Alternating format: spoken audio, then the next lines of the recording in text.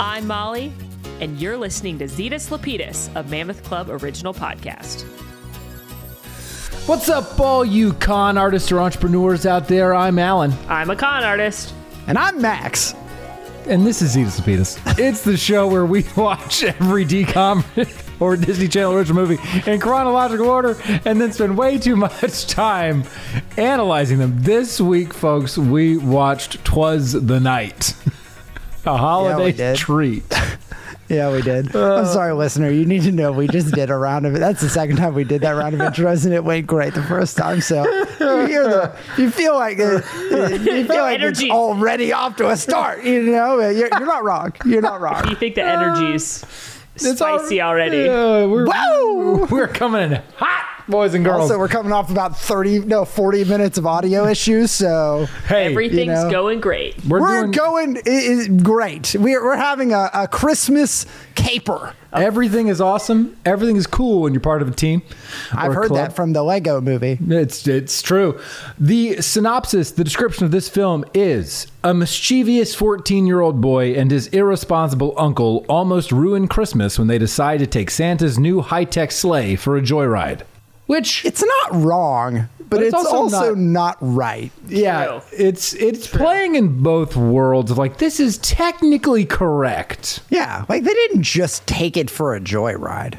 No, they committed. Now, this is like one half of the duo committed multiple B&Es. The other half of the duo played Santa was trying Claus to save Christmas. But also, they don't almost ruin Christmas by taking the sleigh on a joyride. They almost ruin Christmas because Santa gets a concussion. True. Right.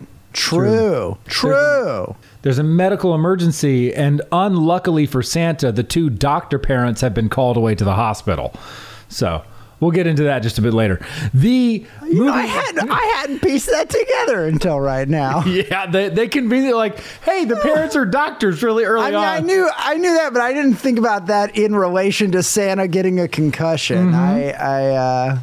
Yeah, they conveniently removed those two characters from the fray. This movie was released on December 7th of the year 2001, and I have to know, did either of you watch this movie as a kid? No. Yeah, same. Maybe I just didn't tune in for the holiday, the sort of seasonal classics, quote unquote classics. I think there's already so many Christmas movies. You know what I mean? Like, there's so many Christmas. How can this one's a combination of like 3 of them. Right. You're not wrong. You're not wrong. God. Perhaps it's more efficient to watch this one. Yeah, you watch this one and you're done. Why watch 3 when you can just watch 1? Yeah, who needs It's a Wonderful Life? I mean, you don't even need to watch Breaking Bad. You get the whole thing. You do. You get Bryan Cranston's best. You get Breaking Bad, the Santa Claus, and the Grinch all wrapped into one. Yes. And I just want to say this right now, and this is like no shade on Bryan Cranston, but it feels like he has been the same age forever. Because when I saw him in this film, I was like, you look nearly identical to how you look today. What? Yeah, that's either he's aging really well or he's always looked old. And I'm not sure which one it is. I think it's more of the second one. He seems like one of those people that's always been old to me. Kind of like Maggie Smith. He definitely looked younger in this movie to me, like certainly, but he looked very similar to what he looks like today. Correct. This I also did not watch this movie as a kid, by the way. The top song of the time was "Family Affair" by Mary J. Blige. Oh shit! Oh wow! The physical breakdown is incredible. I don't know the words, but it's like, it's a family affair. And I need you now. That's not it. It's a quarter after family and affairs are in order. I need you now. And I don't know how. That song's stuck in my head now. I'm in tears. I'm trying to piece together what the chorus would have. The top grossing film of this week might surprise you. It was Ocean's 11.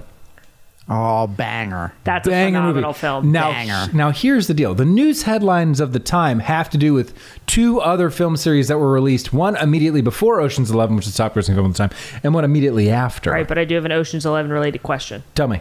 We've discussed it before, but I think we need to say it out loud and applicable to the film as well. If we were committing an Ocean's 11 level heist, what are each of our jobs? Huh. I mean, like, are you talking like the face, the grease man? Yeah, you got the grease man, you got the muscle, you got like the Chinese acrobat. I think we're all out for that one. You know, you've got I don't know, I think I can pull it off. distraction, you've got the guy in the chair, you've got the driver. You've got the Daniel Ocean who does I'm next to Tyrese. nothing. Sure. You're the Who distraction. basically does nothing except distract. I'm You're the Tyrese. distraction. You know what Okay. I mean? I'm We said, you're the two brothers who go in there. You got balloon boy, balloon boy. That's actually me. probably Yeah. me and Max. Ah, I think that's what that is. I think you and We're those two guys. I think if we were doing a Vegas heist, I could see us pretending to be a couple and getting into a huge fight on the casino floor, like drinks thrown. She was my sister. Like it's getting in a huge knock 'em, drag 'em out fight that then involves a lot of people. And Alan, then the muscle can slip in. Yeah. You expect the muscle to slip in I somewhere? expect you to You're be gonna the slip muscle. in. You're gonna slip in. Just slide Slip smoothly in. in. Speaking of distractions, let's get it crunk up on, have fun up on up You looked at in the this lyrics. dancery. We got y'all open. Now you're floating, so you got some dance from me. Don't need no hate. It's like I'm listening to Mary J. Blige right now. In this dancery, let's Let's get get it percolating percolating. while you're waiting. So just dance for me. All I gotta be, it's just a matter of time. Yeah, I remember it now. Boy, you get loose and start to lose your mind. It's back. Just took Max's beautiful voice. Thank you. Thank you. Okay, I'm sorry. I assumed That's you'd be the my muscle. that's my wife, everyone. She was my sister. That's my heist wife. First my mom and then my sister. I'm debating. Are you just gonna fuck my whole family? I forgave you after the twins in the hot tub, but now little Max Jr. won't have a dad. See, we could do this. We could do it. I'm convinced. What would you be? I assumed I stereotyped you as the muscle, and I apologize for that. I do think you would also be a good, like a man in the chair, like a good guy kind of overseeing Chairman. everything. A good chairman. And speaking into everyone's little headphones, like, okay, now you need to walk down the corridor. There should be a white hallway to your left. So here's why I'm not so sure that's true. Because All right, heist wife now. What shit? Just go. Throw your crazy. drink. you Throw have your martini, drink. throw Throw your that drink. in their face High five, right high now. five. You High got five, it. Good job. Go Good. for it. Well done. Well done. There's a security man Slap coming. him. Kick him in the nards. Slap it. It's a nice voice to listen to. Yeah. If everybody had to have a voice in their ear. Well, and because you're going to have to be managing like a bunch of people all at once. You're going to have to be talking to us. You're going to have to be talking to the Chinese acrobat. You're going to have to be talking to the driver. You're going to have to be coordinating a lot of things. You could be an acrobat from anywhere, for the record. True. That's a really That's true. exclusive set of An acrobat of any nationality, really, is fine. We're not exclusionary here. We're not exclusionary, but I do really like him. Yeah, sure. I want to get him, is my point. I like his role in 3 as the rich guy, too. He's, I really just want him as part yeah, of no, the I heist. understand. That's I where I was understand. at. I thought you were trying to attract the whole crew from Epcot, you know? Just Everybody, come on in. the one with the flying dragons. Or, Yeah. Truly very talented crew. Honestly, though, I stopped every time. You know? Hey. Unbelievable. Unbelievable. It's like those guys and then the guys in France that used to climb on the chairs. The chair really high. guys, yeah. I was Unbelievable. I And then, was- unfortunately, I walk by the mime in Italy, and I'm like, you know what? I have better things to do. Nick, keep on walking. Shout out you. He's great with the audience, you know? Wonderful participation, just not for me. You know what I mean? Like, I don't Keep care that you throw on. the ball in the air and catch it in the little net, you know? Like, I just... I can't be bothered. Such a niche joke. By the way, For the one person out there that knows what I'm talking about, you know what I mean. this like I couldn't be the guy in the chair because trying to herd you two cats is incredibly difficult. Well, you just mute us after a while. Like when shit just is, you hit go on the chaos and then you just turn it off and don't worry about Just it. walk away. That we know We're what gonna we're keep doing. going. Yeah, We exactly. got this. Our job is just to cause a mess, and you don't need to talk to us We anymore. have expansive experience. And go. That's all I need to say. All right. Other things that were occurring around this time. There was not really anything in way of national news. I'm sure there was, but I just didn't pay a lot of attention to it. Two things that occurred. We launched, as we've talked about earlier on this podcast, we launched the start of what is one of the most beloved and epic franchises known to man, the Fast and the Furious, this year, which honestly casts a long shadow under which are housed the following two franchises that also launched this year. Harry Potter, which kicked off just before the release of this film, and The Lord of the Rings that kicked off just after the release as well. So we have three powerhouse franchises launching in the year 2001. How much before did Harry Potter come out from this movie? It would have been in November, so a couple of weeks. I'm just surprised that's not the number one movie. Then. It sits number 3. And then if you watch the first couple weeks of like the entire month of December goes Lord of the Rings, Ocean's 11, Harry Potter and the Sorcerer's Stone, which is, and I think Ocean's 11 is likely name recognition and recency bias for November, and Harry Potter and the Sorcerer's Stone popped off and sort of held that for a little bit of a longer time. It's just hard to hold number one for a lot of weeks. It's like I looked it up not too long ago for trivia, and even really big movies just don't hold it that long. Again, They'll still be like bias. top 5, but they're just not number one that long. Mm-hmm. Okay, are we ready to talk about 'Twas the Night? I'm ready. Let's I wish dive in. we were talking more about Lord of the Rings, but I'm also excited to talk about 'Twas the Night. Talk about a heist film, am I right? True. Lord of the Rings is just a heist film. Oh, I thought you were talking about 'Twas the Night. 'Twas the Night is also a heist film. Kind of. This movie did not, in my opinion, start off strong because we had prolonged voiceover and worse, fucking rhyming. I knew. How I love that. dare you I knew they do that to me? I did ask myself, is it better or worse for the VO to be rhyming VO?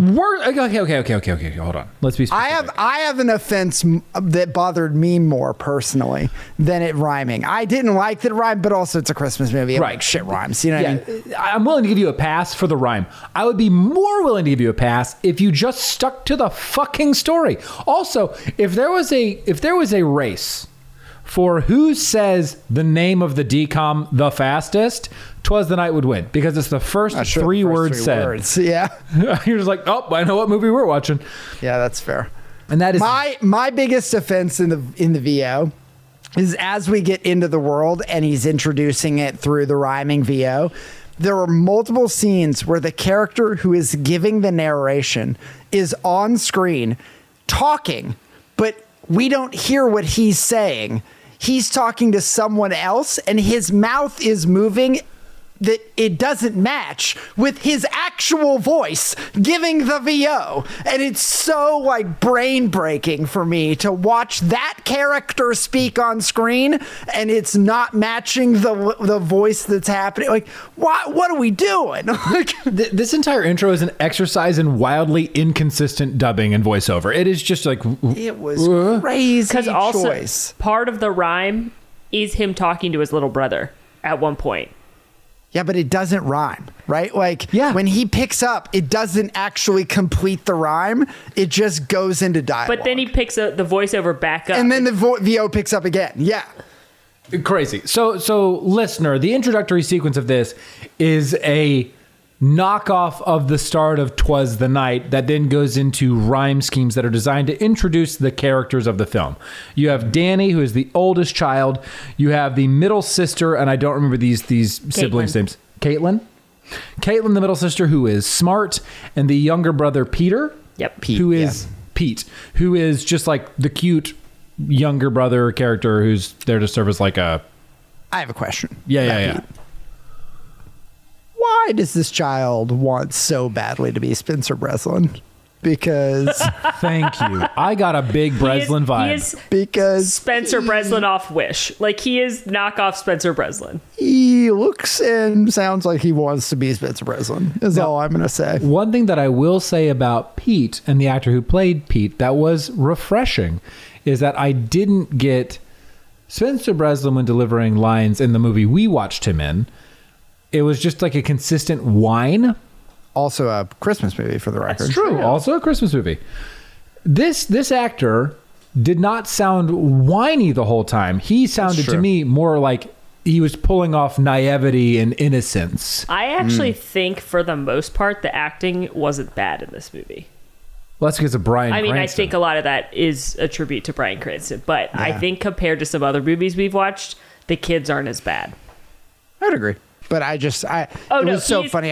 I saw that kid and I was like, is it Spencer Breslin? It's and kind then, of like I had to look. Like, Spencer Breslin was like the biggest kid star at the time. So maybe that this kid like watched Spencer Breslin as a role model or as a like, do this. I can do that. Yeah. I mean, he did. I would say he did it better too. We meet the family unit. So the three kids, mom and dad. Mom and dad are both doctors. They are on screen for maybe 20 minutes of this hour and 27-minute film. It's not a long time. And when they are there, mom is sort of like a non-issue and dad is kind of just an overbearing ass the majority of the time. So that's the initial family unit you meet. Then it cuts away after their interaction and you meet Nick. Well, before we meet Nick, the older brother swindles the younger brother out of some yes, cash. He does. Because it's Christmas Eve and he, I guess, hasn't bought presents yet. And he looks in his wallet. He doesn't have much money. The Velcro wallet. You remember those, Max? Velcro. Those Velcro wallets. I had a visceral reaction to that noise. So then he calls in Pete and sells him things from his room, which is funny. I gotta say, funny. Smart. I don't have a sibling, but it feels like something a sibling would do to a younger sibling. And then, of course, he gets in trouble and his parents just berate him and are like, you're going to be like your Uncle Nick. And he's like, I love Uncle Nick. And then you immediately know that there's tension between dad and his brother, Nick. Mm-hmm. Which is the perfect time. I don't know if my parents would have had issue with this.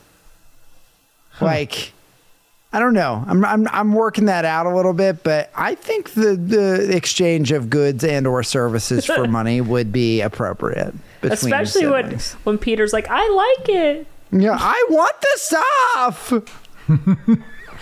I know, it's kind of like, do you get mad? Are you here? It's kind of like, do you get mad at the older brother, or are you like smart? Like, yeah, I don't know. Well, we know I guess the implication is that the younger brother's only doing it because he wants to be like the older brother. He doesn't actually want the stuff. He just wants to like make his older brother happy.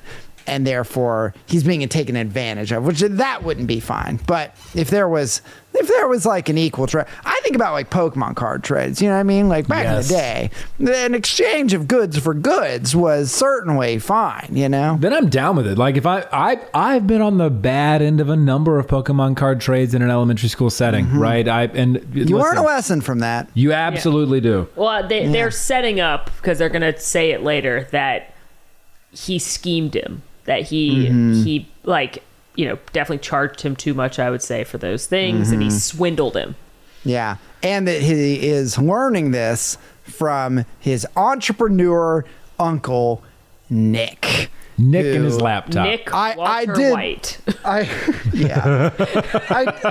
did have to appreciate. I think, especially right now, I don't know what the mindset was in 2001, but I think especially right now in the era of NFT, crypto bros, whatnot, there was a combination of lines where Danny says he's an entrepreneur, and then his dad's like, he's a con man with a laptop, and I was like, right. Yes. Like, I agree.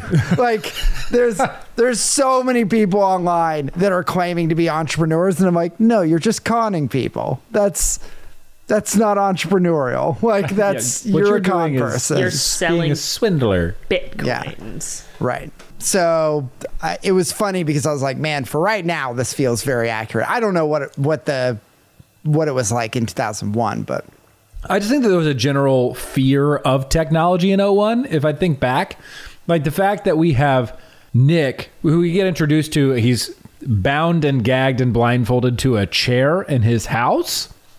There's fear. What I gathered is like there's a fear of technology. That's sort of a running theme here. Even Santa talks about it later, which is a weird sentence that just left my mouth. But we meet Nick tied up, blindfolded, with some of the worst villains known to man, about to give him mama's kitchen discipline. Wait, I've just remembered this actually parallels. We see Santa tied up at the very beginning of this movie. And we get a, like, you might wonder how we got here. And this scene of Nick tied up is very similar to that scene that they sort of tease at the very beginning of the movie of Santa tied up. Now we have Nick tied up. And his name's Nick. Weird. Two things. One, going back to Max's thing about the year 2001.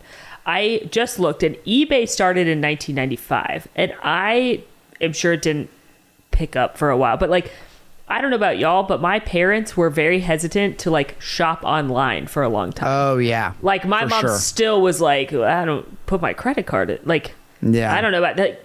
I think she still has a checkbook and got annoyed when like the grocery store stopped accepting checks because she didn't want to give them her debit card. So I think the entrepreneur thing kind of is of that mindset of like a certain generation doesn't trust the internet. They think it's all bogus. They think it's all... And yet they believe, never mind. No, we cannot get, nope. It's not that kind of podcast, but I did laugh when he said, mama's kitchen discipline. Yeah, I'm going to give you some mama's kitchen discipline. This is also the great writer who wrote the line that this same gentleman says later when his counterpart spills hot chocolate on himself. He says, let Harry blow. Let Harry blow. No, and I was like, what? No, don't let Harry do that. That's non-consensual. This pair is something. I kind of like them. I'm not going to lie to you. I like how stupid they are. You've got Harry, unknown guy who spills chocolate on himself, and Elliot, who is the big bruiser. So like it's this weird sort of comedic duo, and then Elliot the muscle. It's Mammoth Club. They're Mammoth Club. And... Oh, no. Tag yourself. I know who I am. I actually wrote a comment I'm about... Elliot. I actually, in a little bit, have a note here about how what one of them says is very relatable. So I already know which one I am. Okay. Which one are you? The one who spills the hot chocolate. You're Mama's Kitchen Discipline, Max. I'm Mama's Kitchen Discipline. You're Mama's Kitchen Discipline. Right. Hell yeah. So I don't think these characters are memorable enough for me to have an opinion. So I'll take whatever you feel is good. Yeah. I like them because I think they're funny for once. Like a lot of times we get these bumbling idiot villains and they're not funny. Like in Jumping Ship. Yeah. But I thought these guys were actually funny. Also, like, they were swindled, and I think they deserve it. Like, they were just funny and dumb enough where I was like, okay, you kind of deserve it, but you're funny enough to hang around. Yeah, this is sort of the inciting incident of the movie, and I don't know how I feel about it. I do think that the writing was pretty weird. The, like, Harry Blow thing was very weird. Mama Kitchen Discipline did make me laugh. I do think that they are mostly forgettable characters that are not in the movie very much. They just come in right now and then right at the end.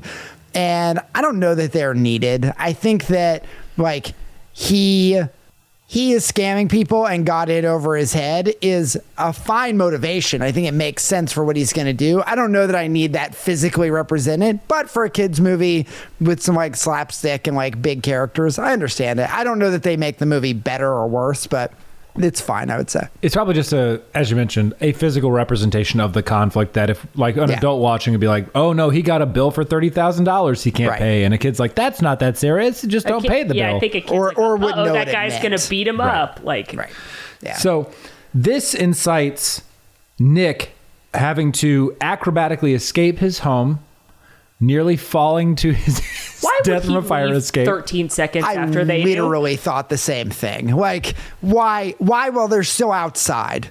Inexplicable. You know, he is a man who does not like to wait. He does not tarry. He's a man of action, and that action leads him to, for the first time of many times in this film, dress up as Santa. But this time, he steals clothes from a man taking a shit in the bathroom. I would like to talk about that more, but can I just pin in the poop? Pin in the poop. Got it. Let's go on. He is so stupid because when they're trying to rough him up and tell him, you know, if you don't get us our 30 grand by this day, he goes, please don't take my laptop. It has all the information I need as well as this and this and this and this. Like, you might as well just hand him the laptop. Like, they're stupid to give it back to him, but I don't think I would be in a locked up situation and be like, it would be like if Alan was tied up and said to a criminal, wait, why am I tied up? Please don't give me pesto. I'm allergic to it. Like, you might as well just hand them the key to Why did you say that to somebody? Exactly. He goes, don't take my laptop. It has everything I need on it, including this and this and this and this and this. And they're like stupid to give it back to him, but no way I'd give it back to him if I was the... I'm so glad you brought it back. You brought that up, Molly, because I also have to say one of the most uncomfortable lines in this movie was when he said, Lappy is very sensitive. And then, not Lappy. Like, he has made this an anthropomorphic laptop. Yeah. You know, he has given it name and established some kind of personality to his laptop. I can't. I have the parallel now. If I was tied up by a criminal. And we're back. Okay. And I said to them, I'll do anything you want. Yeah. Just don't hurt my dog. Sure. They would go for the dog, would they not? Sure. Like, yeah. I think that his point is like, I can't do anything with it. He says that at the end, right? They give him the laptop back because he's like, do you want me to make the money back? I need the laptop. Which, that's fair, but it was before when he was like, totally. Here's everything important about that laptop. Yeah. It's the opposite. It's the like, please don't throw me in that briar patch, but the bad way. You know, please. Like, please don't throw me in that briar patch. Another niche. Please don't hurt Lappy. Please. He's sensitive. Mustard and tea. So, Nick runs away, being chased after being discovered immediately by Elliot, the bodyguard, goes to a Santa meet and greet location, tries to hide in the bathroom. Let's take the pin out of the poop. We're taking the pin out of the poop. Yep. And finds conveniently located on the exterior of the stall, for reasons, Santa's jacket, hat, and beard. What he does not have are the beard pants. Off to shit if you were Santa. What he does not, yeah, but they have hooks on the inside of the doors. I don't know why you throw it on the outside. Like, he's clearly just on a break. Are the boots why did attached to the pants? Yes. Yes. He slides them off so gracefully. It's like the Grinch, the Grinch tablecloth scene where just whoop. I know. I'm serious. If this guy is playing Santa, is he really taking his beard off to poop? I would. Yeah, I mean, I need some room to breathe.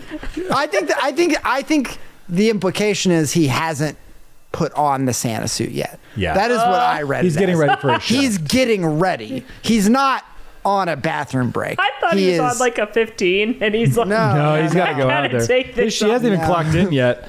Yeah, he's getting started. Yeah. The elf is out there warming up the crowd, you know. He's in there warming up the bowl. Warming, God. What he does, he grabs the boots and tugs, and the entire bottom the whole half thing comes out. I was like, whoa. He throws them on. It's like a onesie. True. He throws on the Santa suit, keeps on his fingerless gloves for some reason that he has. And his dumb hat. And his dumb hat. Yeah. And runs out duping Elliot, and then nice and poop synonyms. Did you think I was making a poop joke? Yeah, I did. Yeah, she did. It wasn't. He dupes Elliot, and Now I am. this, you know, all We're right. gonna get past it, listener. Here we go. We're gonna get there, I promise. Pulls one over on our pal Elliot and makes his way past the line of children waiting to meet Santa, and instead bails and gets on a bus. Oh, he just runs away from the kids. Like he just Santa's gotta go.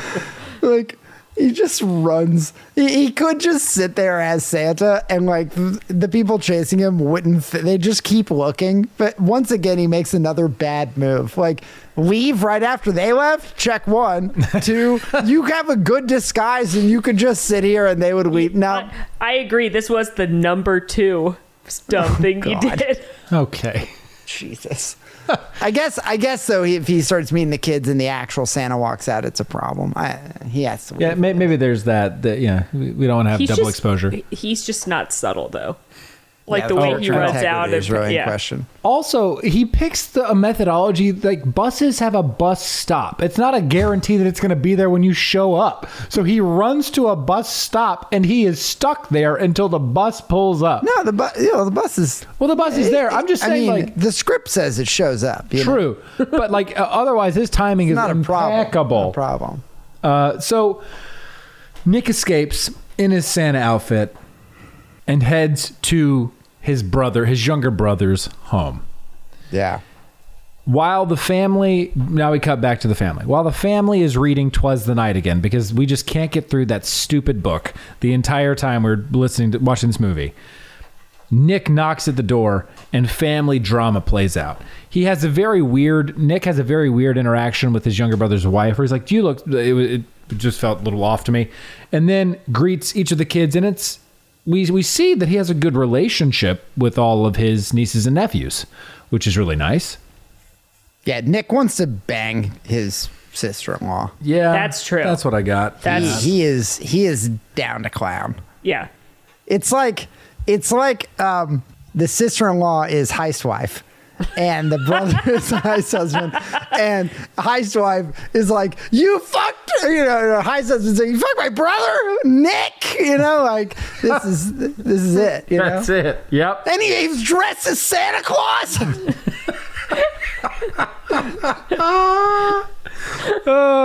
He put a marshmallow where? Oh God. Whoa. That's the line. No, I don't know where.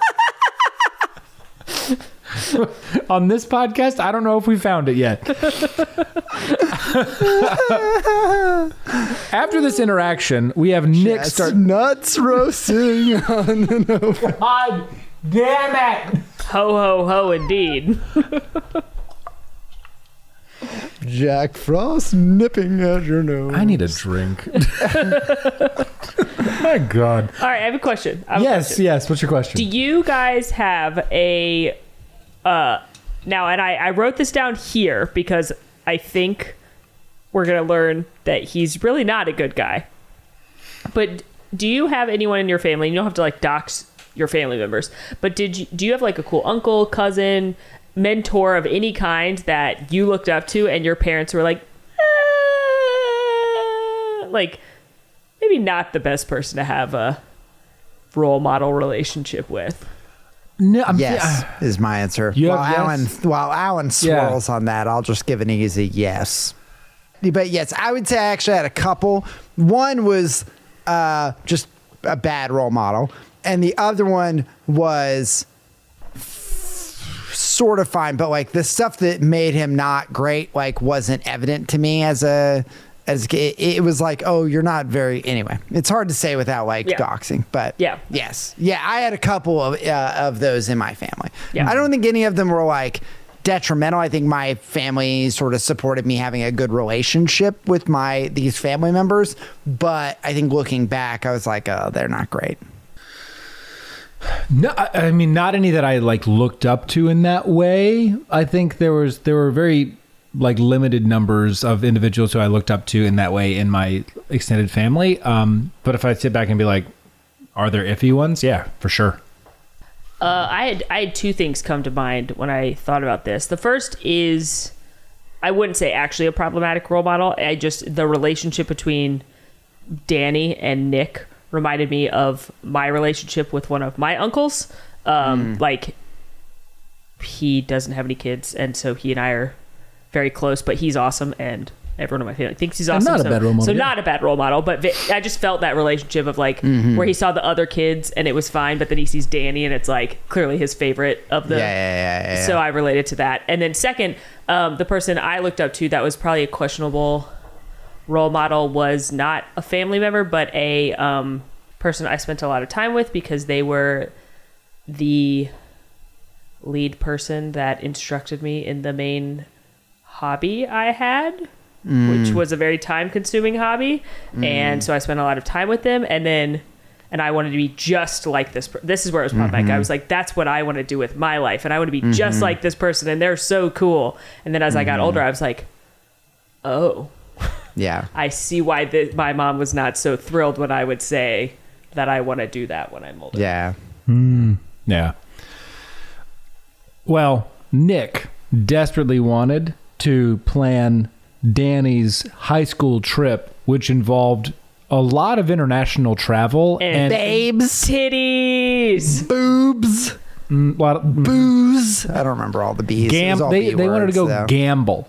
They as were well. babes, big Beaches. boats or something. Boats. It was 3 B's. Babes, beaches, and boats, maybe. I don't remember. Sure. They all, and he It wanted to go reminds and, me of Sorority Rush. I'm sure you all remember Sorority Rush so well. I do, yeah. They told us not to talk about the 3 B's with people, which were boys, bucks, and Bible.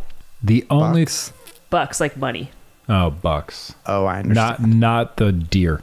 I was very confused. Same. The 3 B's I'm familiar with are bears, Yeah. beets, Yeah, and Battlestar Galactica. Battlestar Galactica. Yeah. Yeah, those are my 3 B's. Yeah. Which is significantly different than babes, boats, and beaches. Yeah. Not what you want your brother to tell your like 12-year-old son in front of you, probably. Well, also like Yeah, but I'm going to be honest, very similar to an uncle relationship I had. Oh, like, yeah. Oh, yeah. Like, the guy that was going to come in and be like, we're going to talk about chicks. You know what I mean? Like, that was absolutely my uncle relationship. 1,000%. They have that exchange where you get to kind of know the relationship that Nick has with everybody, specifically Danny. And then mom and dad, who we learn are both doctors, get called away to the hospital on Christmas Eve. So they are Because of the reindeer flu.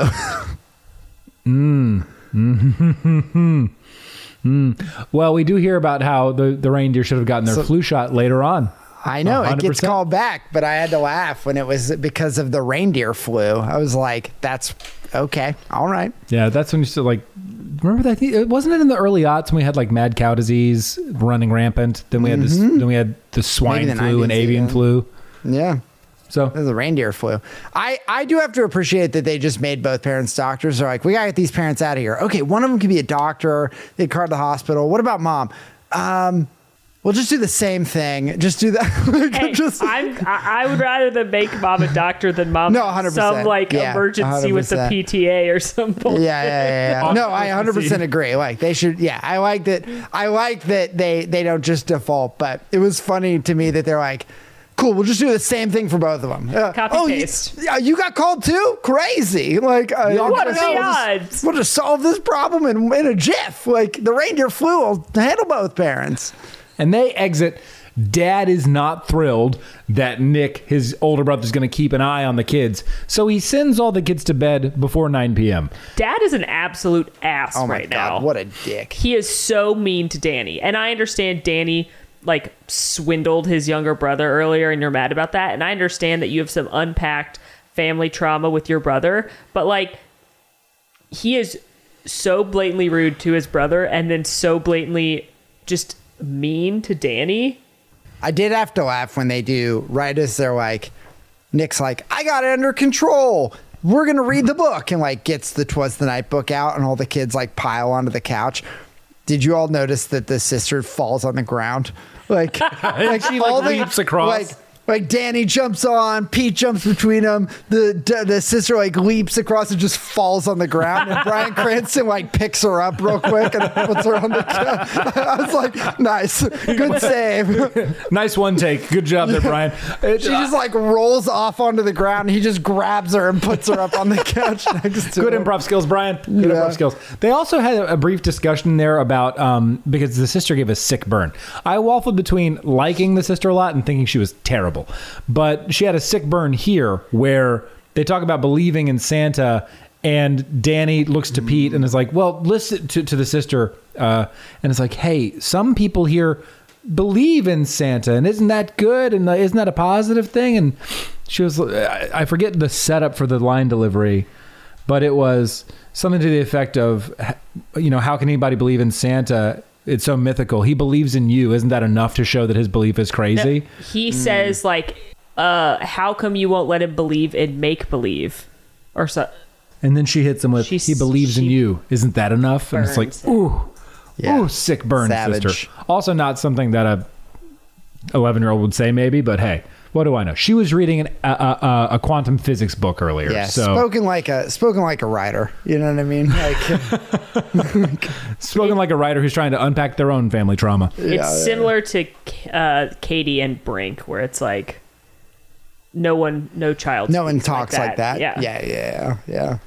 After this whole rigmarole. Can I say, though, that the sister is kind of being an ass right here and ruining Santa for her little brother? Totally. Like, she's like, based on my physics, meh, meh, meh, meh, meh, and she spits a bunch of stuff out, and Nick and Danny are like, well, I guess that explains why he eats so many cookies. Like, they're like counteracting everything she says, but she's just like hammering down that Santa's not real. And the little brother's like, but I thought he was real. And it's like, just shut up.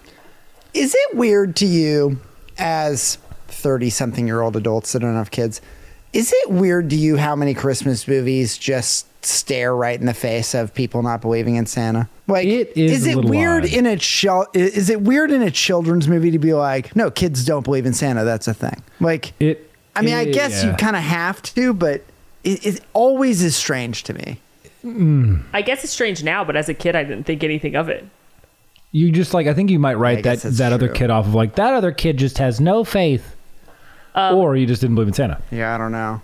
The line is, hey, chill out, Katie, because some of us like believing in impossible things. He believes in you. Isn't that enough? It's a sick burn. Sick burn. Got him. It's a sick burn. Dad sends all the kids to bed. The parents go to work, and we have a small scene with Nick at Lappy getting a call that he cannot turn off with his compatriots who we met earlier. Their second of 3 appearances, where they're like, you can't turn this off. We know we've geolocated you. We can find you and da da da da da da da. And then he pulls, this is exactly how computers work, right? Yeah. In 2001, this is how computers work. That's right. He pulls a skull and crossbones icon of a virus He does. to the video screen of the Three Stooges and drops it there and is like, this is going to shut down your computer and every computer in a 50-mile radius, which that feels destructive, Brian. Yeah, no kidding. Let me just say, I love any early 2000s media about computers. It's my favorite thing that is in any television or film is a 2000s comprehension of how a computer works. It's the best thing. I'm just like, they're like, we knew your email address and therefore we can call you on video and locate your computer, and then I can drag a super virus over onto the video and then put it in the recycle bin and it goes away. Like, dude, I fucking love early 2000s computer content. It's so the good. best. I'm going to tell you right now, this film got a 0.5 higher for me because of early 2000s computer stuff, because it's so crazy. I just love it so much. It's just so fantastical. Well, and because what it does, I love how it felt like a bit of a throwaway line from Nick of like, and every computer in a 50-mile radius, because that's the impetus for Santa's sleigh falling out of the sky, is this virus. So Santa's sleigh falls out of the sky, lands on the Wrigley family's roof, Yeah. and Danny runs down to find... Oh, God, my favorite fucking scene is about to happen, and I can't wait. Danny runs down to Nick. They discuss, it's a squirrel on the roof. It must be a squirrel the size of a mastiff. Da, da, da, da, da. Well, then they hear some noise down the chimney. And as Bryan Cranston tries to find the right fire poker implement to beat the intruder over the head with, he stops talking mid-sentence, and I was like, this is weird. And then pixels circa Windows 98 Hell yeah. fly Dude, from it is dino DNA is what it is. Why isn't it snow? I have no idea. Honestly, a better call. I have no explanation for you for why it is green and blue dino DNA that comes into this house. But It should be snow. we are aligned. It But should be anything other than what it is. But this swarm of pixels flies forth from the chimney through the fireplace and coalesces into Santa. And this is when we are supposed to believe that Santa has stopped time.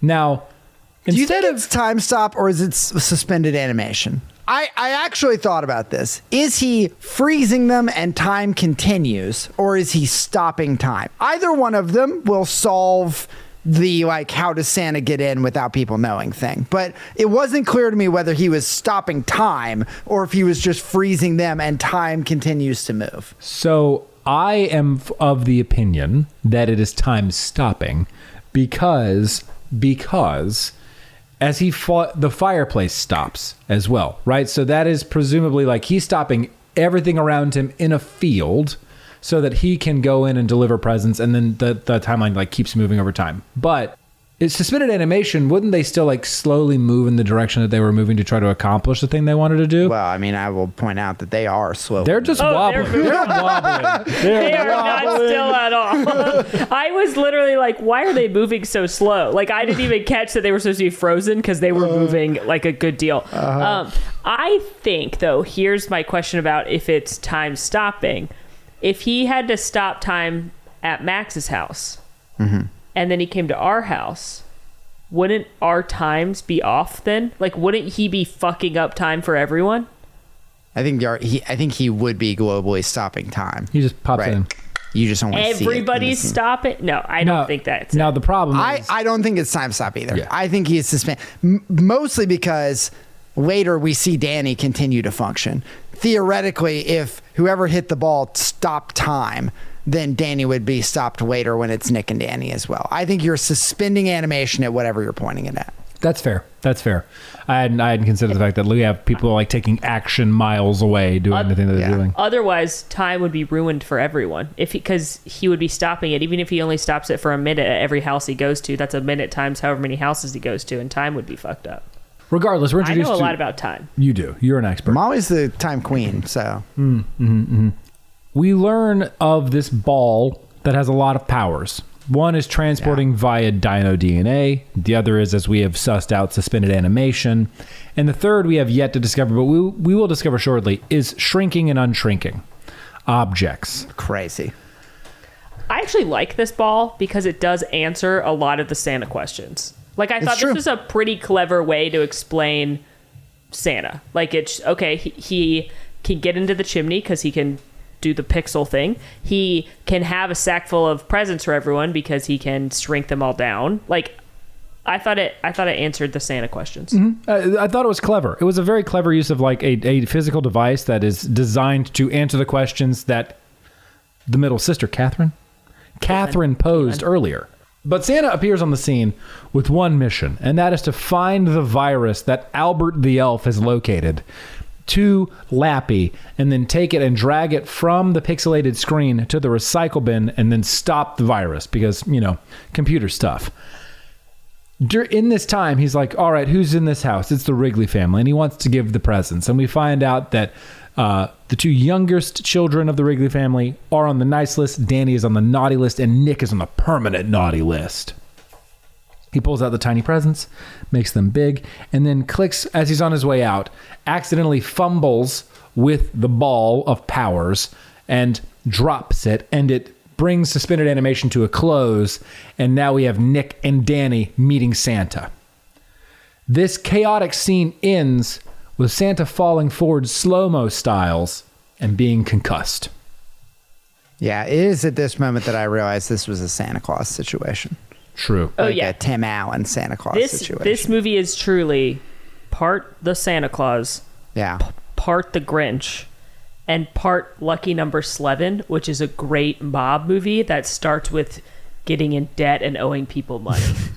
Or Ocean's 12. Sure. Being in debt. Yeah. Lucky number 11. Lucky Number 11, Bruce Willis is in it. You may have heard of him. You know, You know? it's a name I've can't heard a couple imagine. times. Can't imagine why you would know that. Yeah. Yeah. No, not I at actually all. really like that movie. But it starts with like the whole thing is like this guy's like gets in over his head betting on stuff and owes people a lot of money, and then it's a whole thing. But it's like that's Nick's story. Exactly. Guys, can I just voice my a thing that I thought in this movie? And I don't want to hold us up on this, but I think you're right, Molly. This ball does answer a lot of the Santa questions. I love that it answers the, like, how does he get in without anybody knowing thing. I love that it answers the how does big man get in the chimney question. It answers a lot of questions. It answers the how does he carry all those damn presents around, right? We've seen magic bag, right? Like we've seen all kinds of, I like that it gives the answer. Here's my main problem, all right? And no film has explained this problem to me, probably because there's not a good answer, but here's my main concern, all right? All of these movies start with the premise that the parents don't believe in Santa, all right? Santa Claus, all right? This movie, whatever, right? Like many of these Christmas movies, the parents don't believe. Santa Claus is a good example, right? My main problem is that if Santa is coming in and putting presents under the tree, how do the parents not know that there are presents they didn't put under the damn tree? Yeah, nobody has ever answered that in film. That is a fair observation. I'm good with, like, how does he get in the magic, move the chimney, magic chimney, Dino DNA. I'm good with, like, how does he's just sneaky, right? I'd go to bed, right? He's a quiet boy. That's fine. I'm good with, I don't even care about how he gets around the world fast. He's got fucking magic reindeers.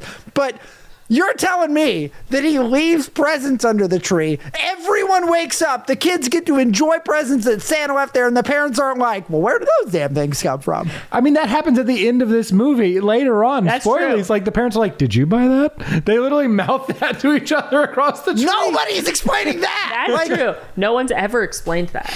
Like it is the pivotal thing that I struggle with. That's like, how could parents not believe? Every year, there's fucking gifts under the tree that they didn't put there. All I can think about are all the memes around Christmas that are like joking about how the dads are just as surprised as the kids because the mom does all the shopping. So it's believable to me that the dad wouldn't know those presents are there. Yeah. But mom's Mom. on top of that list. She made that She list and knows checked it everything that's twice. there. Yeah. She did all the shopping.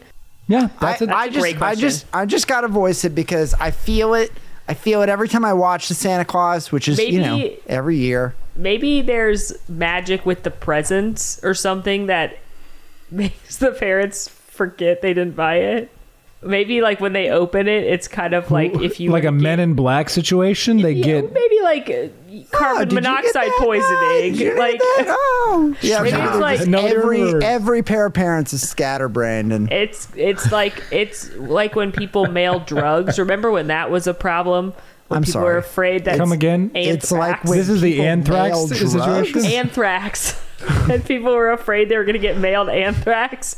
Maybe there's Okay. like magic anthrax, and when the Santa is shipping magic anthrax is what and like you are suggesting. and like when they start opening those presents, it goes into the air, and it just the parents just forget that they don't know where that present's Santa from. is stuffing presents with drugs is what you maybe just suggested. yeah, he's got his own I brand mean, of. have you thought of a He's- better answer? He's the greatest cartel leader there's ever been. Yeah. I mean, he's got enough You think elves. that you think the North Pole is covered in snow? That's Santanthrax right there. Oh my god. Cocaine. Oh god. I mean, until someone comes up with a better explanation, I'm sticking with it. I'm waiting on the Christmas movie that dares to answer that question. Be bold. We've solved the chimney thing. Solve this. I don't need a damn chimney explanation anymore. I got it. He walks in the front door. Like, Oh, that's so funny. By the way, I love that all these movies are solving that. Last thing I'll say about this, I love that all these movies do solve for like, what if you don't have a chimney, right? Like Santa Claus, like a magic chimney exists, like whatever. I literally remember when I was a kid, I was like, we don't have a chimney. And my parents were like, yeah, he just comes in the door, bro. Like there was no attempt to like make it magic. It was like, yeah, he just uses the door, my dude. Like, oh God. I mean, listen, I think those are all, that's a well thought out discrepancy that once again, this film fails to answer. What we do have, no though, film has been brave enough. Agreed. It's like the film of the musical Cats.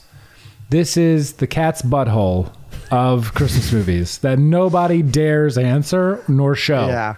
What we do get, though, is Danny and Nick standing over Santa's concussed form.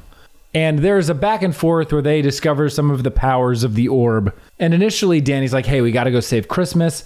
Nick is not on board until Nick goes up and sees the Santa sleigh situation via the orb. Comes back down as a change of heart. And then they set off. Here's the question. To save Christmas. If you knocked out a man in your home, would you not call someone? Like your parent doctors? Like your parent doctors. Like they're just like, let's just leave this man concussed on the floor. Dude, what I think is crazy is that they're like, well, we can't leave my little sister and little brother here. And then Nick's like, well, he's an adult. I'm sorry. The stranger that is concussed that just committed B&E. I don't care if you think he's Santa or whatever. A stranger broke into your home and you're going to leave him tied up as the only responsible adult in your home with your little brother and sister? And this, I guess, is supposed to be Nick showing his level of convincing that he has over Danny. And I wish I could say that was consistent. But Danny's complicit. Well, Danny looks up to Nick. He thinks Nick's the coolest. So he kind of goes along with what he says a lot of the movie. Mm-hmm. Well, and this is, Nick has discovered the powers of the orb, suspended Danny in it. Like he has frozen Danny. He has found the sleigh and he's hatched a plan. He wants to Nick steal. Has hatched his scammaz and his answer to the $30,000 that he owes the goofball trio that is after him. Mm-hmm. He had an idea. The Grinch had an awful idea. That is that what scene happened. where his smile. That is literally Bryan Cranston right now. They set off in the sleigh with Danny wanting to save Christmas and Nick wanting to save his financial situation. Yeah. They go to every home, and Danny is relaying. Well, they go to every home in the rich part of town. Correct. Nick is very instrumental in saying, this is what neighborhood we should start at. So while Nick is down sort of delivering, quote unquote, the presents, Danny is relaying Santa's naughty nice facts about the individuals in the family. And Nick is shrinking a lot of valuable items in the home and stuffing them into his Santa's robes that he is now wearing for a second time, the ones that he stole off of a pooping person before. This sort of continues, and it happens over and over and over again. This series of actions by Danny and Nick repeat a lot. It's a lather, rinse, repeat situation.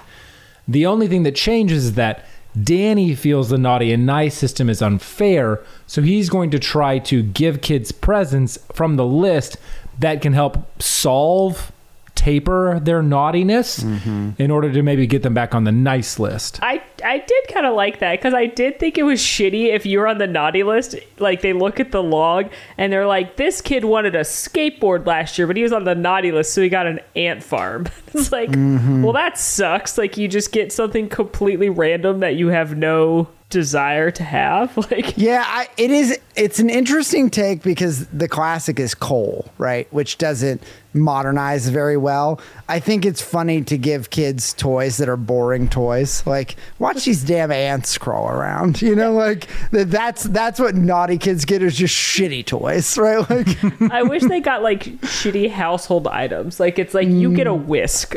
Like enjoy this. Here's spatula. a broom. Maybe you should clean up a little bit and you can earn a nice toy, Here's a hamster ball. You don't have a hamster, but here's the hamster ball. Oh. Sorry. So this is all occurring, and throughout this entire experience, Nick continues to steal from very, very rich parts of town.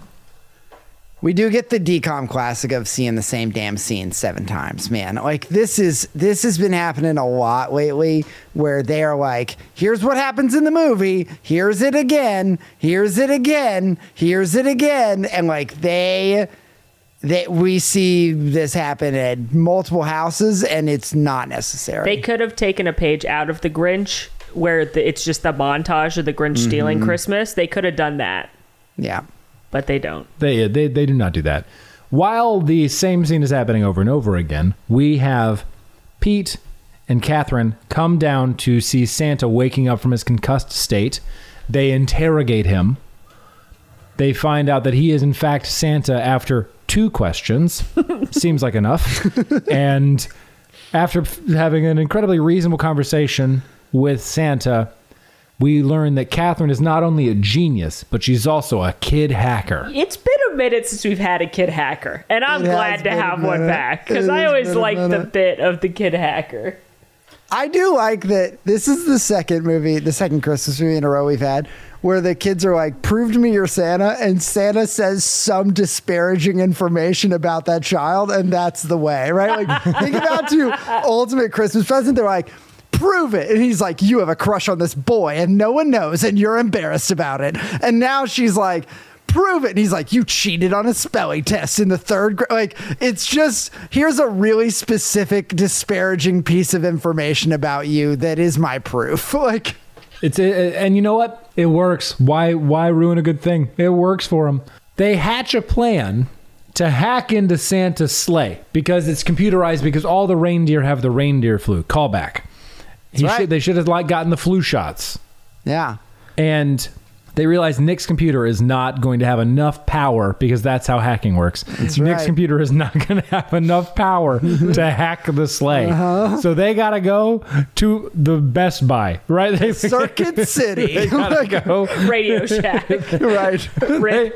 Yeah, or rest in peace. It was called like CompuStore or something like it's that. It's straight up just pick one of those 3. Oh, man, it was so good. I freaking love this story beat. It's incredible. Wouldn't that murder them? Because if they figure out how to hack into the sleigh, wouldn't it just fall from the sky? Don't worry. Don't worry. Your brother and uncle? We get that happening later.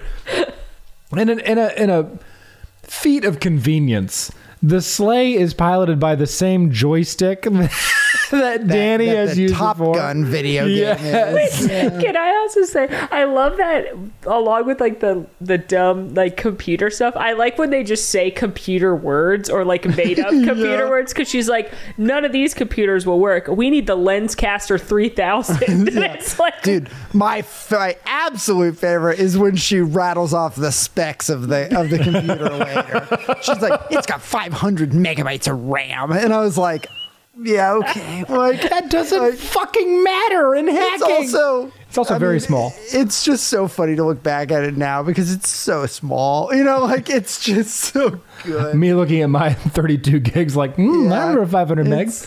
It's so good. I love it. Computer talk.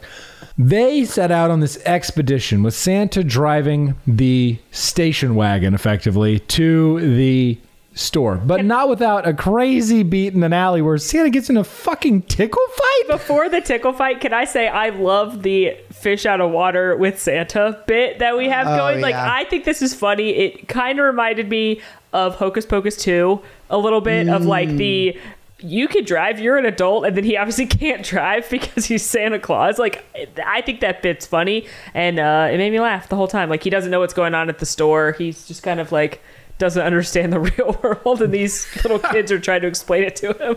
It's like, guys, I just don't know. I do find a little bit of, just tension with, now I thought the computer store was going to be closed because they had gone to bed, and then there was a B&E, and then like Santa was already coming to homes. Like, and it's like Christmas Eve. It's the middle of the night, right? Like, I thought the computer store was closed. And so when they're like, well, let's go to the computer store, I was like, all right, so you're Santa, you're okay with B&E and of a computer store, and you're okay with driving without a license. I mean, come on, man. Like, this is some really naughty list material you're taking on here. I don't know if Santa would really support this, like. I mean, it's all in service of the greater good, getting him back his sleigh. And to be fair, he might have a sleigh license, which I don't know how that translates to. But I agree, Molly. I agree. I love like overwhelmed Santa. Like this is overwhelmed Santa, It's right? so like, good. And I like overwhelmed Santa. Let's talk about this tickle fight. I was very uncomfortable. I don't want to. It was. I don't want to talk about it. We're going to. Buckle up. Everybody get uncomfortable. Please don't. So he Santa is in the vehicle. He's taken a shortcut. Bad idea, Santa. You don't know how to drive. You don't know where the fuck you are. You fly over these streets. You don't drive on them, friend. And these individuals, these ne'er-do-wells, are spray painting some graffiti on the wall. Was it a dick? We didn't get to see enough of it, but I bet it was a dick. It was probably a dick. Probably a little wee-wee. And they go up to the car that they're in, begin shaking it, and Santa gets out of the car and adopts a Bruce Lee stance.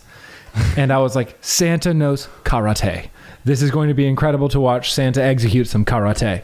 I was sorely disappointed because Santa lunges at his opponent and tickled them and said, "Coochie, coochie, coochie, coochie, coochie, coochie, goo." I hate this scene. I thought Santa was going to tell him something embarrassing about himself in front of his A friends. disparaging amount of information, which has is been the established. Santa standby. Yes, I thought he was going to be like, hey, don't do that, or I'll tell all your friends how you peed your pants until you were 12. And then Sure. it would be like, oh, shit. And then, like, Santa would... That's how he would win. But no, it was much worse. Nope.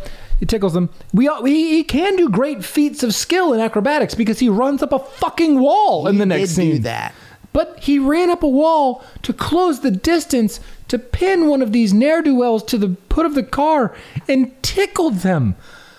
And that somehow endears the ne'er-do-wells to Santa, and they become friends. He daps him up. He's into it.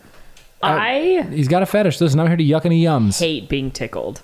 I find I know. It's the worst. being tickled the worst. Yeah. And you can't stop it because you're laughing. So then the person's like, haha, we're having fun. And it's like, I am not having fun. I'm not having fun.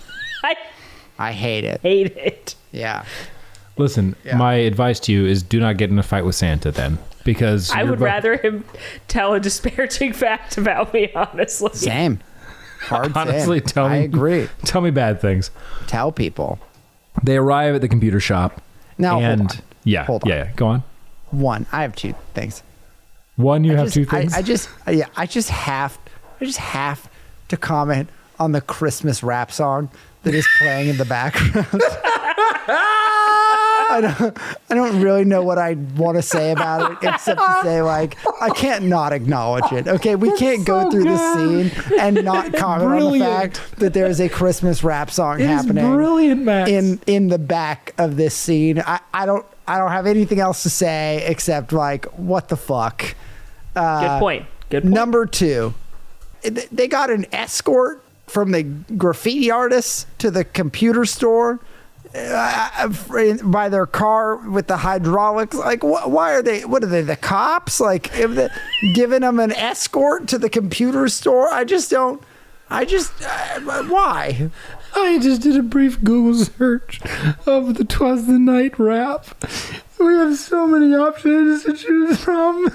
There's a lot of them, I guess. There are a lot But they're of them. probably not all related to this movie. It's probably not the one from this film, though. I'm a little bit mad that it's not the Run DMC Christmas in Hollis, but I wish it was. Yeah. true. Listener, Sorry. just go listen to it. It's something. It is.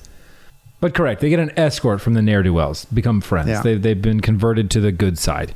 Yeah. And they arrive at the Radio Shack and have to destroy. This is another heist that's occurring. While Nick is sort of doing the bad version of the heist, where he is stealing from these people, we have a righteous heist occurring with Santa and the two children. And they need a distraction for how we can have Catherine hack in this conveniently placed in the middle of the store computer. And 2 movies in the last 3 viewings involve a child urinating in places they shouldn't, needing the assistance of an adult. because that is the distraction that Pete has to play. He walks up. He's like, all right, I've got an idea. I will distract the store manager. He walks up and does the classic, like, doesn't get out of the way. You know when you're walking down a hallway and there's somebody walking towards you and you're on the same side of that hallway and one of you has to determine who's going to shift around the other person, and then you've run out of time. You are now standing face to face with that person and you're both like juking each other in the same direction. You know that awkward exchange? That's what Pete's doing on purpose. Yeah. And then he hits the store manager with, I gotta pee. He's like, I'm not your dad. Find the bathroom. He's like, Factually correct. I was like, correct, store manager. you nailed it. Pete goes, I don't know where it is. I guess I'm just gonna pee right here. And then the store manager's like, no. Dude, that's actually smart. It's a power play. I don't know what the bathroom is. I'll piss on the floor. Like, right here. You're going to have to deal with this, pal. more important, I'll piss on these computers. Yeah, he was going to pee on a rack. Like, he's destroying whatever was there. And my respect for Pete skyrocketed in this moment. I thought that was genius. Brilliant job, Pete. Spencer Breslin would never. Yeah, he would never be so brave. Oh.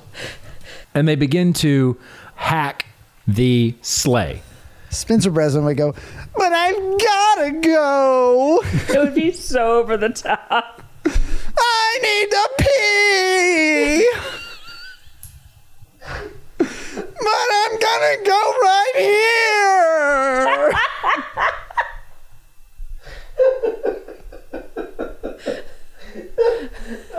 In canon, though, Spencer Breslin is at the North Pole right now. That's right. That's right. Right. He's an elf. Spencer Breslin is worried about Santa. Oh, God.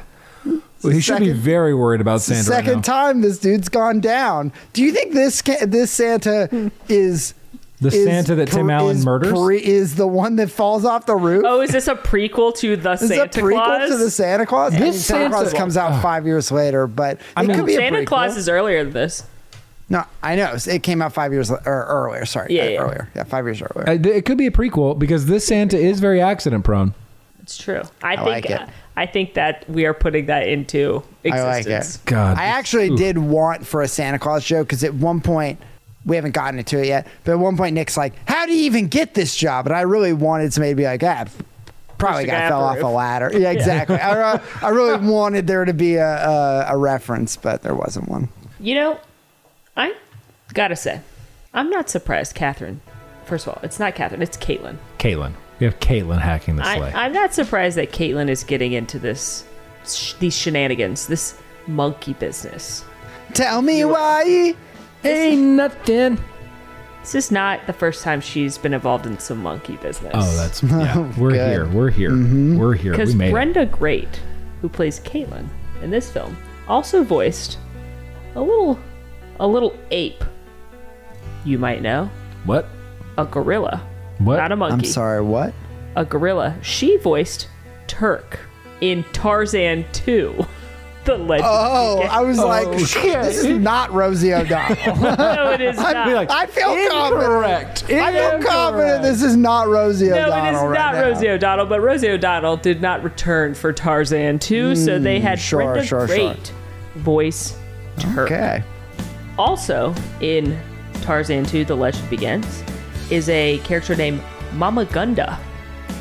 Mm-hmm. Mama Gunda, in all of our hearts, was voiced by Estelle Harris, who we all probably know as Mrs. Potato Head from the Toy Story franchise, of course. Sure. Yeah, of course. Side note, she was alive during Toy Story 4. She passed away last year.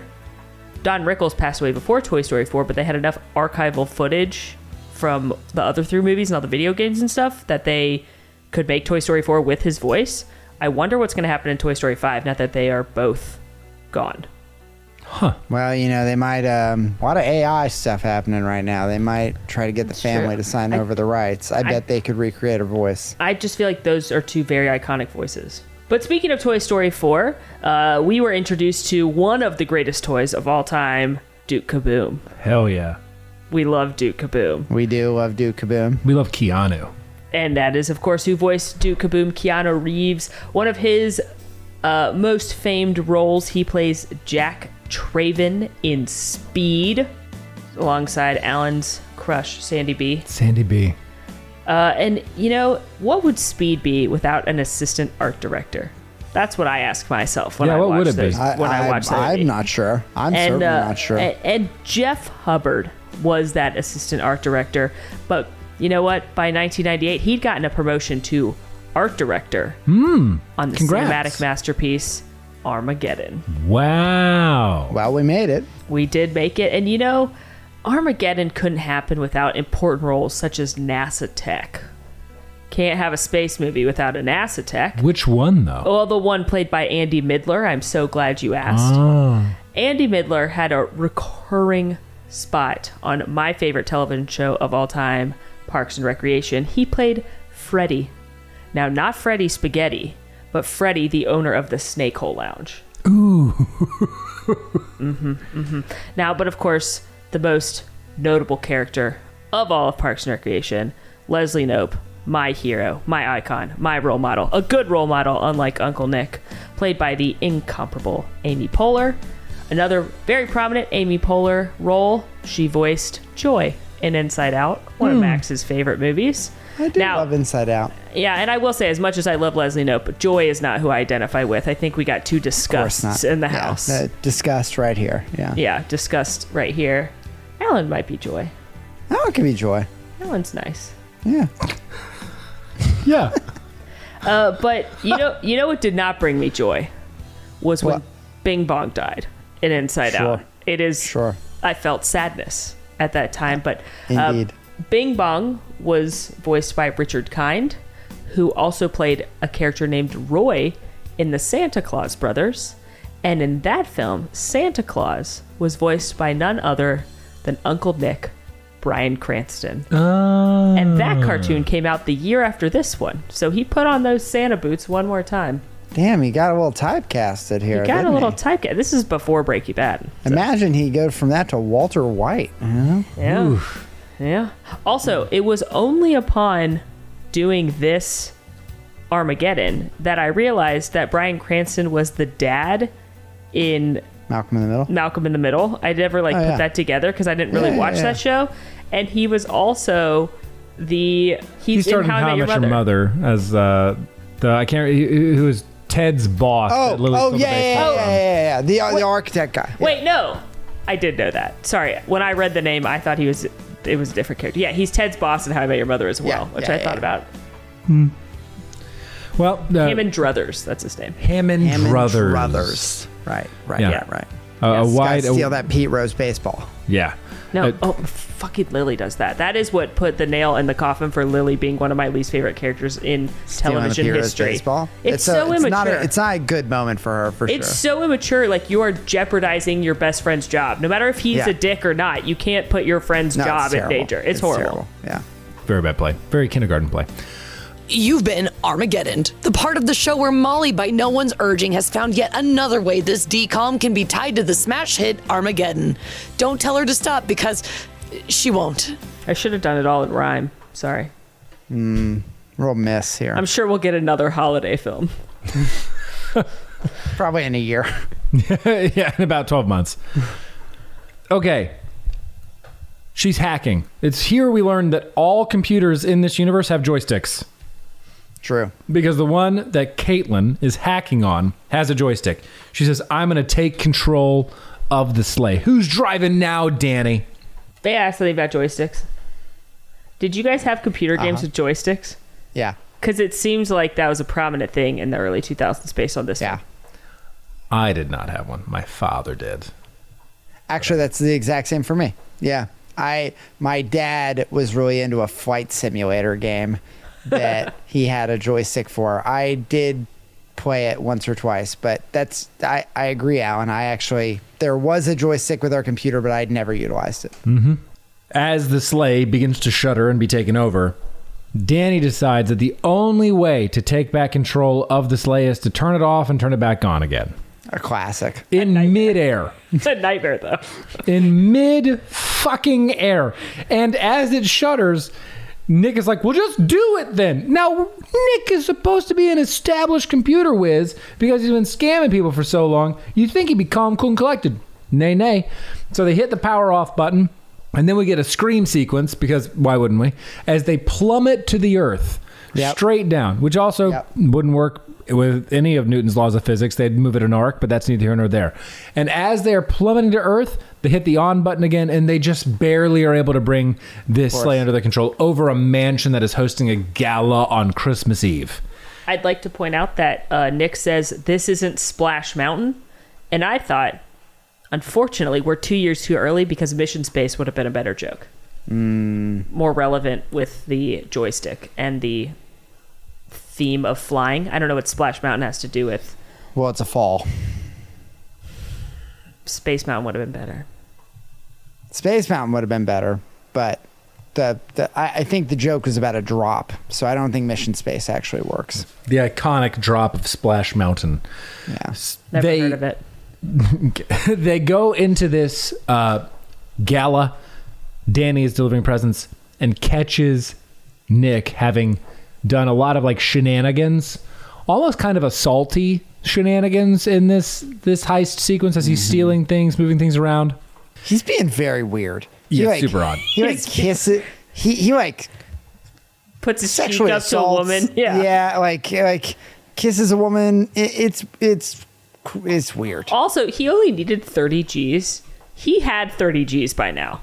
Well, we'll see all the items he stole. Taking more. Yeah, he took a car. He took a fucking car. Yeah, Danny also, like, Danny, in a feat of brilliance, turns the Orbo power onto Nick and unshrinks all the stuff that's in his vest. Nick would be dead, y'all. I'm pretty sure he dies if that happens. Nick would be dead. He'd be buried under the weight of a Ferrari he stole. It went under him instead of over. Like he lucky would be to buried be alive. He'd be buried. Yeah. I don't want to go backwards too much. I just want to say that there's one line that made me LOL, because Danny, when they're trying to decide where to go next, Danny's like, let's go to the other areas of let's go to a homeless shelter, like let's go to like underprivileged areas and give them some presents and stop giving the rich people presents. And it says something, he's like, that's a great idea, and then he's like, to steal from people. Like, Walter White is such a villain in this part where he's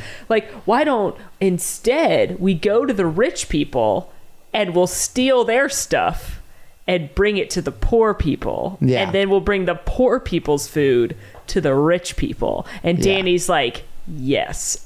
Very like, Robin Hood. There's a little Robin Hood. Crazy plot point right there. Like, it's wild. But this is ultimately the part of the movie where Nick and Danny break. Danny actually like issues what are effectively breakup lines to Nick in this section. He says everything, but it's not you, it's me. And retreats to the sleigh. Nick takes the orb of power because that's all he ever wanted to begin with. That's what gives him all of his strength and the ability to do things. And Danny takes off with the sleigh heading home. It's so funny you say that, Alan, because it's in this moment I realize that, in the proof point you were talking about the parents being evil geniuses, and now I'm sort of realizing like Nick is just trying to be a supervillain. Agreed. Yeah. He's like, I've got my source of power here. I'm going to go around and like freeze people and steal all their shit, and I'm going to be a supervillain. When we first learn about Nick and we see the parents' reaction to him, I thought maybe it's just like they think he's a bad role model because he's a little unconventional, or he's not married and a bachelor, and he, spends he's bad with money. I didn't think that he was going to be an actual thief. Right. He's a cat burglar. He's just like, I'm gonna burgle all of these homes. Like maybe the parents weren't wrong for not wanting him. No, I mean I think that the 20 years too early comparison to crypto bros and NFTs was accurate. He is a thief. Yeah, it's wild. So Danny flies the sleigh home, crashes it. Santa's upset. The sister's being kind of a little shit as she tries to repair the sleigh by doing the whole doctor thing where she's like, scalpel, needle nose pliers, not hard just drive. A hacker, an incredible mechanic. Truly. She has a bright future ahead of her. A Jill of all trades, and I like that about her. We have Danny going to apologize to Santa, and Santa issuing this rebuke of, how does it feel to be the one scammed this time? Yeah, you got swindled this time, bucko. Santa has written Danny off. He's basically, it's funny because Pete is Danny's like number one, his ride or die since the beginning. He's been trying to give him money. He wants his stuff. And now Pete, and Santa's like, Danny's a naughty kid. He's going to be a naughty for life list. Clearly, Pete's like, nah, man, he's just trying to save Christmas. He's cool. Like, Pete is there for Danny. He is going to bat for him, but Santa has written Danny off. And now they're back, and he's holding his feet to the fire. Get yourself a Pete, listener. Yeah, seriously. Pete is the Gilbert, I would say. Yeah, Pete's a Gilbert. Yeah, I guess if a brother can be a Gilbert, usually a friend relationship. But if a brother can be a Gilbert, he's definitely the Gilbert. And he's better than Gilbert. Better. Better than Gilbert. As Sister is working on this, they realize that they don't have the necessary technology to repair the sleigh. We cut away to Nick at a bus stop. And why is he not driving that car? Why is he at a bus stop? A good question. Well, mainly because that car is buried beneath a piano, a chandelier, a lot of rings, some other random furniture like sofas. Yeah, he stole a lot of furniture. What's he doing with all that furniture? I mean, it's probably antique, so it's probably is expensive. Or he just wants to furnish his house. It's not easy to offload, though. It was just funny that that's the stuff they show him stealing initially. Like, they should have just done jewelry. Yeah. Easy to sell the car, take all the jewelry to the pawn shop. Electronics. Where the fuck are you taking that fucking... Why are you taking that couch? I didn't see one big screen TV. Seriously. Yeah. Oh, that would have been a great item. Nick sees the ne'er-do-well crazy, the third return of the gentleman who had been swindled, that Nick had swindled before. And they're like, hey, can you give us... the goofballs. Where's this address? Nick points that direction. How far? He looks up, realizes it's the goofballs, and hides his face and sort of like shuffles them away. Then it takes him a minute to realize that he just sent the goofballs to his brother's house. Mm-hmm. And he responds by panicking and then running to the house. So there is a confrontation that happens here. Again, get the car. Why are you running? Mm-hmm. You have a sports car. Yeah. You just got to move that couch off of it first. The confrontation comes to a head. We have the goofballs meeting with Santa and the three children as they're looking for Nick inside the house. We've geolocated Nick to be here. This is the moment where I said I relate to the one goofball, because they get there and they're like, they say something about the trip and they're like, we're ready except for Brian, because he lost a contact, and Brian goes, it's inside my head now. And I laughed out loud because as a contact wearer for many years before I got laser eyeballs, there was this fear of if you lost your contact or it got jostled, I was like, it's in my brain. Like I could see my own brain. It is in there. And it was like a very niche joke that only people that have worn contacts will understand.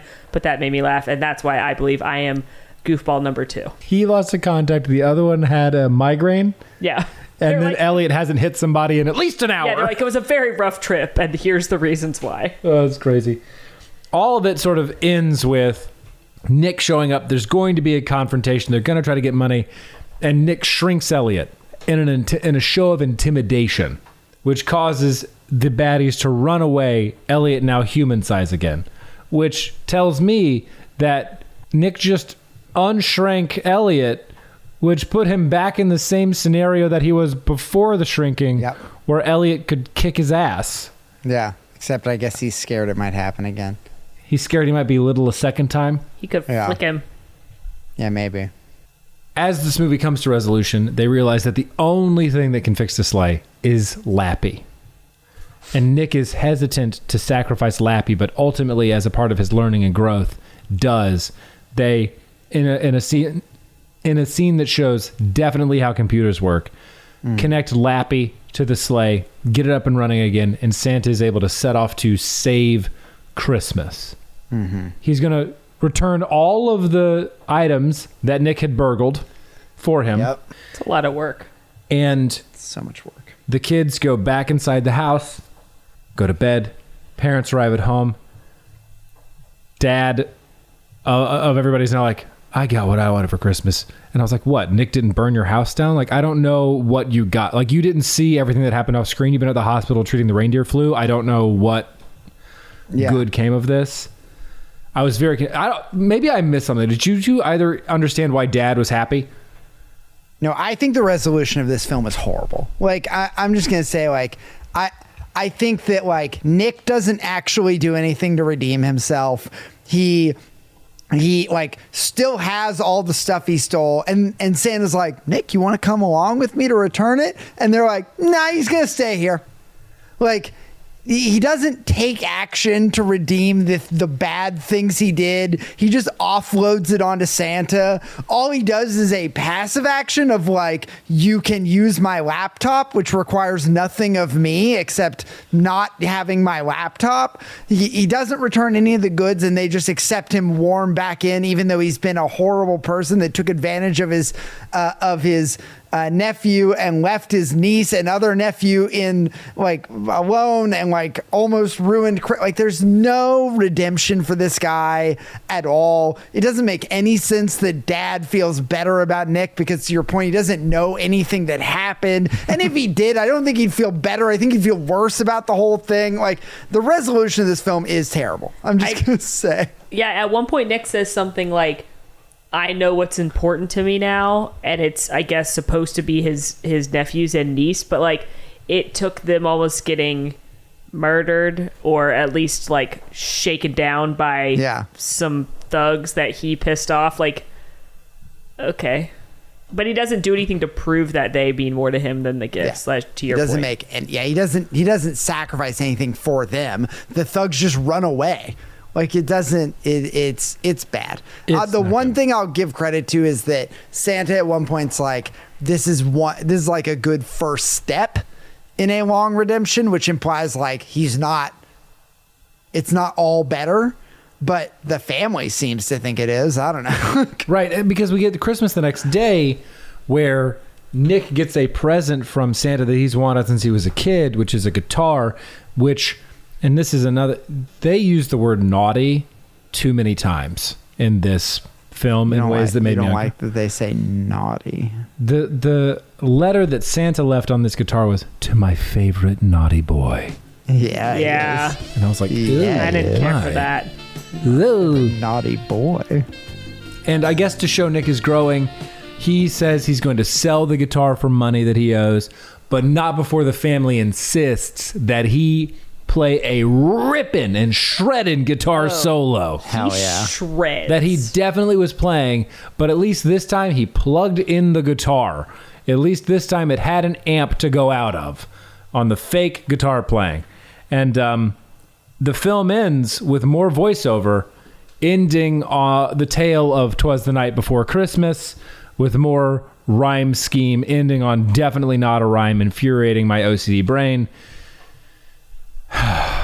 And that's the end of 'Twas the Night. The fact that it ended on not a rhyme, like, made me twitch. Like, I was like... Yeah, so that was 'Twas the Night, everybody. We did it. Alan, I just need you to know, Alan, you're my favorite naughty boy. Oh, my God. I no. No, just no. That's the only reply I have to that. Tonight, You're I'll be right. your You're naughty too boy. nice. Jesus Christ. Yeah, you already know. You're always on my nice list. Tonight. Oh my God, I've never been more comfortable in my life.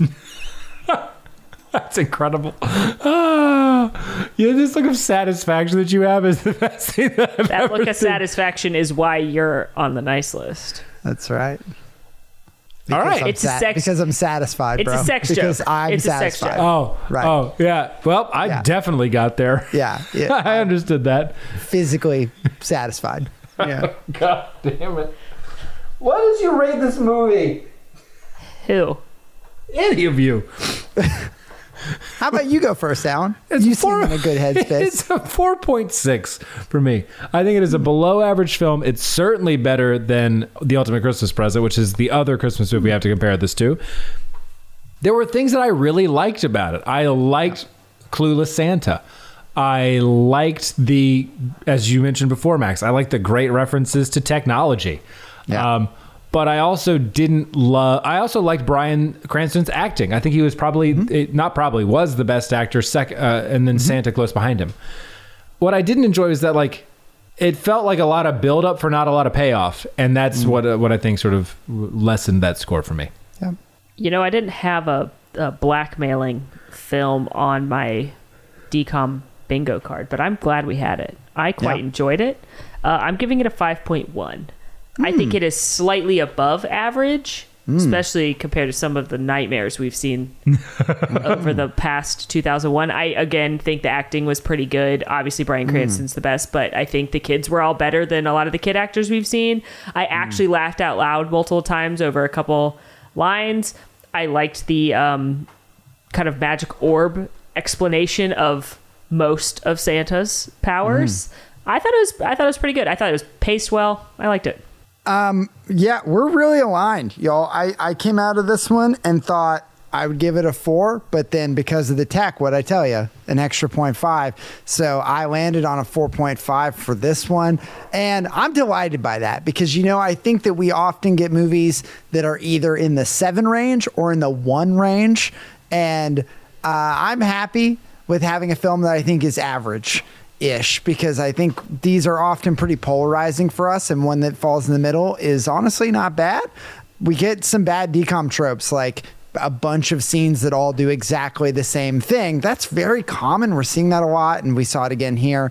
The tickle scene made me physically uncomfortable, and I really think that this film doesn't there's the end of the movie is by far the weakest part of the whole film. The resolution is nonsense, and so for that's where I landed 4.5. So we're all really close. Not a lot of deviation here. It's interesting. A lot of samesies on this one. A lot of samesies. Yeah, very close. Yeah. Well, let me read you this reviewer. I'm ready. They didn't leave a rating, but I think after the read-through, you'll have a pretty clear idea of what they think of this movie. The title reads, "Puts the whole Disney Channel company to shame." Wow. I don't think I need the review. You got it? Well, buckle up, pal. It's a short one, but a good one. The main focus I want to point out here is Santa. He is very soft, dull, stupid, and no one, not even the real Santa, if there is a real one, would act this way. Also, they seem unsure. They seem very unsure. I like that part. Also, you may notice when the people are supposed to freeze, you can see them shaking slightly. Yeah, you can. A few bucks could edit that. Now, the other Christmas Disney movie... True, that's right.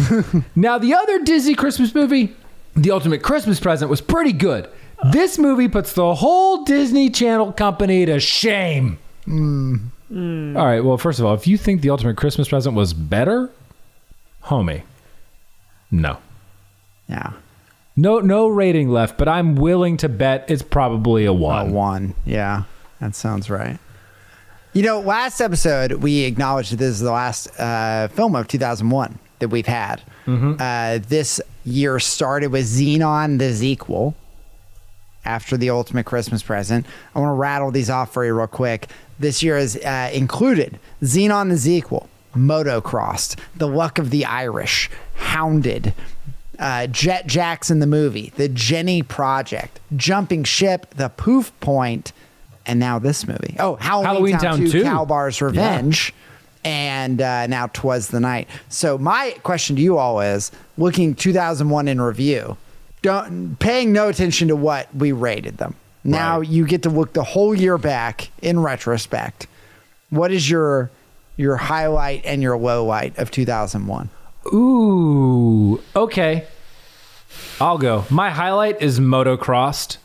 Okay. I think that one was like a good revisit because of the visceral emotional response. The low light, oh God, it's a toss-up between Hounded and the Jenny Project. I'm going to go with the Jenny Project as the low light for me. That was just terrible.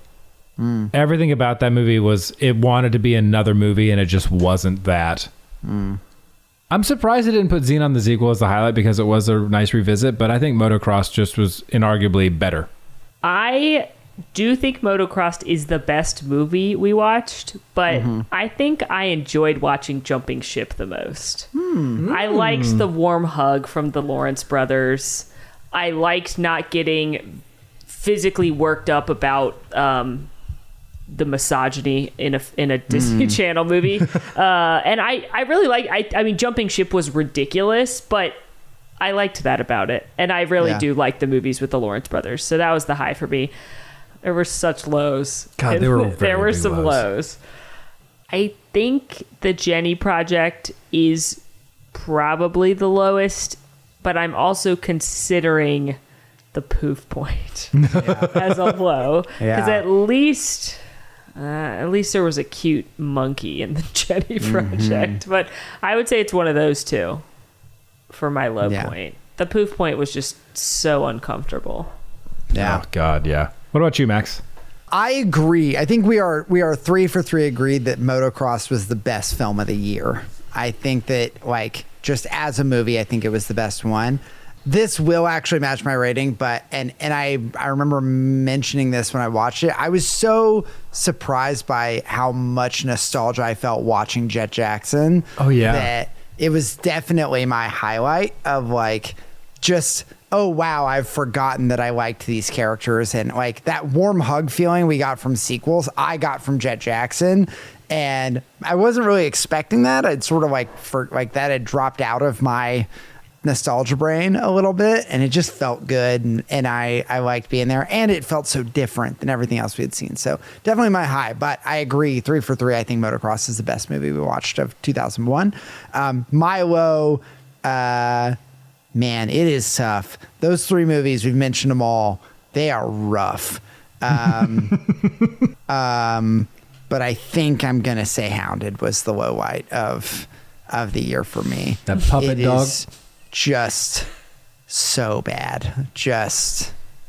I can't with it. I mean, I like this. Let's do a year in review as we go forward, and we might have to do sort of like a retrospective on 2099.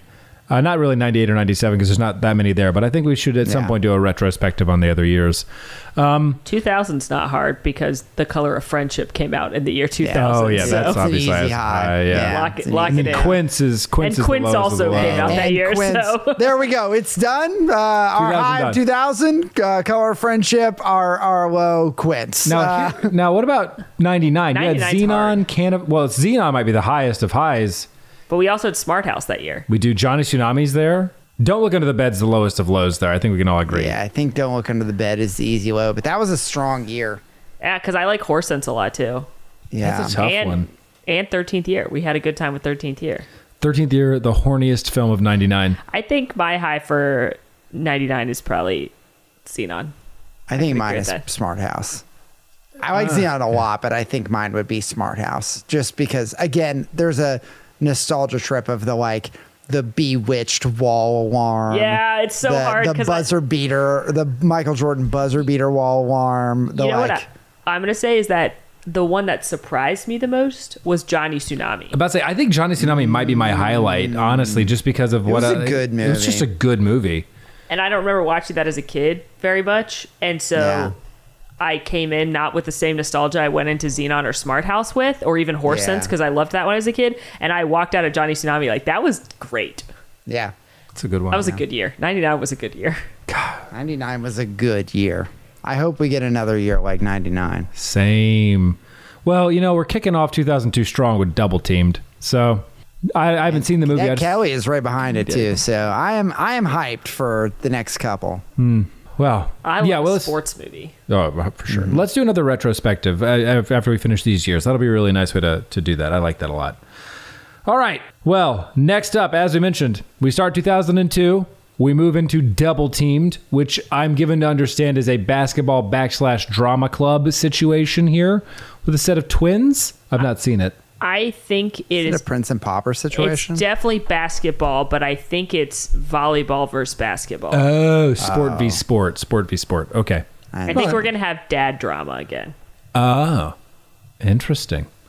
Well, I'm looking forward to it. That'll be fun. Folks, thank you so much for listening. Please be sure to follow us wherever you get your podcasts. Give us a rating and review. It really does help us out a lot. And be sure to follow us on all of our social media accounts. It's either at Mammoths Club or at Mammoth_Club. And join us on Discord if you want to talk with us there. We like to talk about the films that we watch, and you get to engage with the community. But in the meantime, everybody, we will see you next week when we review Double Teamed and start the year 2002. So until then, bye. Bye. Tonight, you be my naughty boy.